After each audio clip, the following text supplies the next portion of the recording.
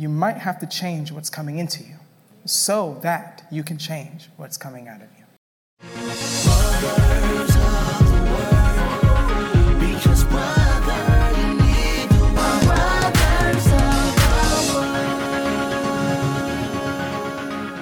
And now for What Comes In, What Goes Out. Hallelujah. Thank you, Lord. Jesus, you're the center of it all. Let us just go in prayer. Heavenly Father, thank you for this day, my God. I ask that you bless your word in me, that you bless it in my life, and that you bless it on my lips right now, my God. That those who need to hear the message that you have for them today may receive it, God. Soften their hearts, God, as you've softened mine to hear this one. In Jesus' name, we thank you. Amen. It feels really good to be back. Yeah. It's been a minute. I am very grateful to be back, so I'm just going to dive straight into my message today. This is a message that, honestly, as I'm writing this for you all, is speaking to me. And I'm like, oh my goodness, this one here, I need to learn this one. And so as I speak to you today, honestly, I'm going to be receiving it even deeper into my heart. The title of this message today is called, What Comes In, What Goes Out. What comes in, question mark. What goes out, question mark. And at the end of this message, what I want you to be able to do is whenever you're in situations where you're insecure, whenever fear tries to take over you, whenever there are things you're uncertain about and you're like, I don't know, what's going on, what comes in, what comes out. I want you to be able to ask that question to God, ask that question to yourself. First, I'm going to dive into an example of my life, and then I'm going to explain what that example means, because it's probably not going to make any sense. Then I'm going to have to explain it. And then I'm going to go into a more subtle example, and then we're going to finish off the message. The first example in my life is about Naruto. I don't know if anybody in the room knows who that is, but that's an anime character. And anime is a cartoon. When I was a kid, about 8 or 9 or so, I was Naruto. I straight up, you could not convince me otherwise. I was having dreams that I was this man. I was just 100% watching him hours a day. Like if it was spring break, for example, I would literally sit inside and watch him 10 hours a day for the entire week. And I would just eat cup noodles in a chair until I'd get a crank in my neck, just staring at a screen. But there was this thing about Naruto. Naruto has this thing called the nine-tailed fox. Basically, it's a fox demon. And he got a fox demon that lives in his stomach. And that when Naruto gets mad, the fox demon take over, and it messes people up. When I used to get mad, because I'm Naruto, I thought I had a fox demon, and it would take me over, and I was going to be able to mess people up. What would happen was, I would thought the nine-tailed fox was going to take over, and I would beat down on my big brothers. But I wasn't Naruto, and I did not have the nine-tailed fox, so I would just end up with a wedgie. But the thing about it is, the reason that I was emulating Naruto is because when I watched Naruto, every single second, Naruto was making me feel something. He was hitting something that was like deep inside of me, but he was making me feel something. And at least for me, when I feel something, it likely is that thing is sticking.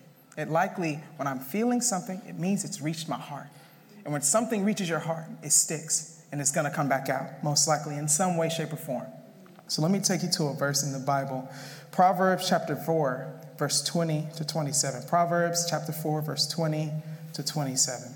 Now I'm going to read it in the New Living Translations. It says, "My child, pay attention to what I say. Listen carefully to my words. Don't lose sight of them. Let them penetrate deep into your heart, for they bring life to those who find them and healing to their whole body. Guard your heart above all else, for it determines the course of your life. Avoid all perverse talk. Stay away from corrupt speech. Look straight ahead and fix your eyes on what lies before you. Mark out a straight path for your feet. Stay on the straight path. Don't get sidetracked. Keep your feet from following evil. There are two main things that I pulled from this verse today. Number one, guard your heart. Guard it. Guard it with your life because it holds the path of your life. Because when you feel something, it's likely something reaching your heart. Guard it. Number two, and you can see this and let them penetrate. Listen carefully to my words. Don't lose sight of them. Let them penetrate deep into your heart, for they bring life to those who find them. Pour good things into your heart intentionally to crowd out the bad and to water the good. So I also want to give a more subtle example of kind of how this can manifest in people's lives. An example, another one in my life. Well, I would say this example is just podcasts. Before becoming in a relationship with my wife, I used to watch a lot of podcasts about the fears and frustrations of men and women that they have with each other. And to me, it was just to understand. I thought, I'm just trying to learn about this topic, so I'll be prepared for my relationship. I can stay away from the bad thought processes and embrace a thought process of light. I would watch it mainly, to be honest, though, because a lot of the people around me would be watching it, and I needed to resist certain mentalities, or I wanted to help people to kind of understand this topic better. But it also helped me to connect to those that were around me. So if I wasn't watching it, then I didn't know even how to converse and talk about certain topics.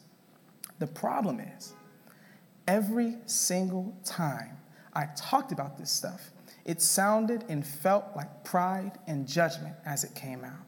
When I'm regurgitating, when I'm talking about it to actually find the light path in it, even in that process, it's sounding like pride and judgment. Even whenever I'm doing that, it's sounding like insecurity. When I'm doing that, it's sounding like fear. It's leaving me with the feelings that I don't want. I was insecure in this area, and I knew that. But I didn't know that every podcast episode I was letting in was not helping, but keeping me in the same place in my insecurity. You could tell by the insecurity and confusion that came out when I talked about it. I was not listening to people that could bring peace to the chaos. I felt more frustrated, fearful, and pessimistic after every single conversation discussing the topics like how they did in the podcasts I watch, even though I was just talking to try to understand, honestly. And I want to tell you about this verse. Luke chapter 6, verse 39. Luke chapter 6, verse 39. This is the New Living Translations. Then Jesus gave the following illustration. Can one blind person lead another? Won't they both fall into a ditch? So there's a lot of the times that we're feeling insecure, that we're feeling frustrated, that we're feeling confused. And we're like, I want to see somebody talking about this. I need to listen to some music that soothes that ache that's within me. But that is causing you to feel something. And when you feel something, it's likely reaching your heart. And it's hitting you and it's sticking. What comes in? What goes out? And here's what this relates to. When it comes to the areas you're most insecure about, who are you listening to that talks about these areas? What do you read and watch about these areas?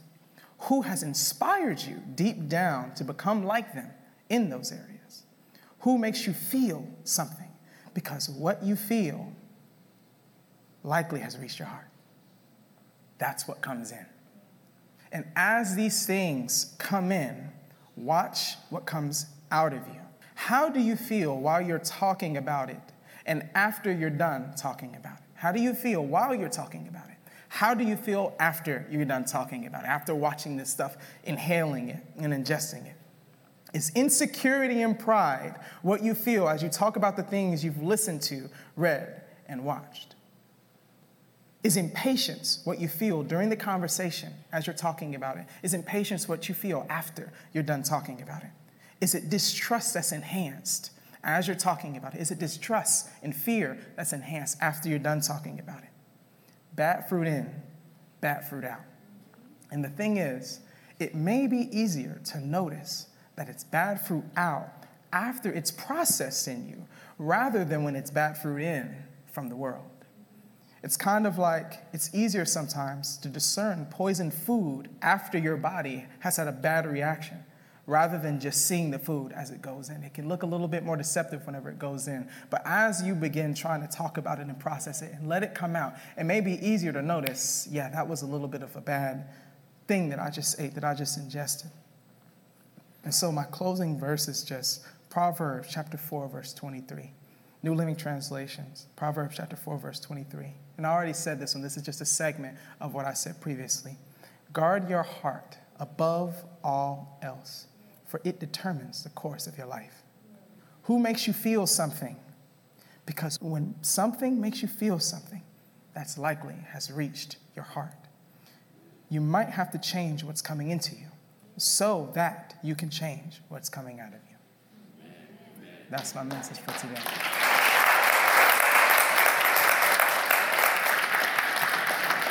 You are listening to brothersoftheword.com.